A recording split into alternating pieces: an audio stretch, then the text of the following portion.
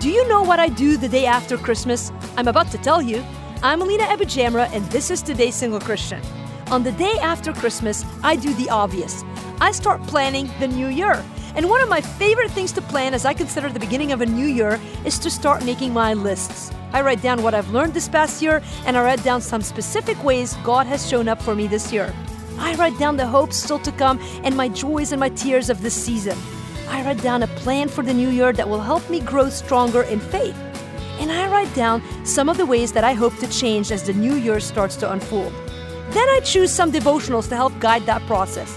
This year, we've put together some amazing resources for you in the form of Christ-centered journals. Want to check them out? Go to todaysinglechristian.com or email me to find out more at lena@todaysinglechristian.com. So, what are you doing this day after Christmas?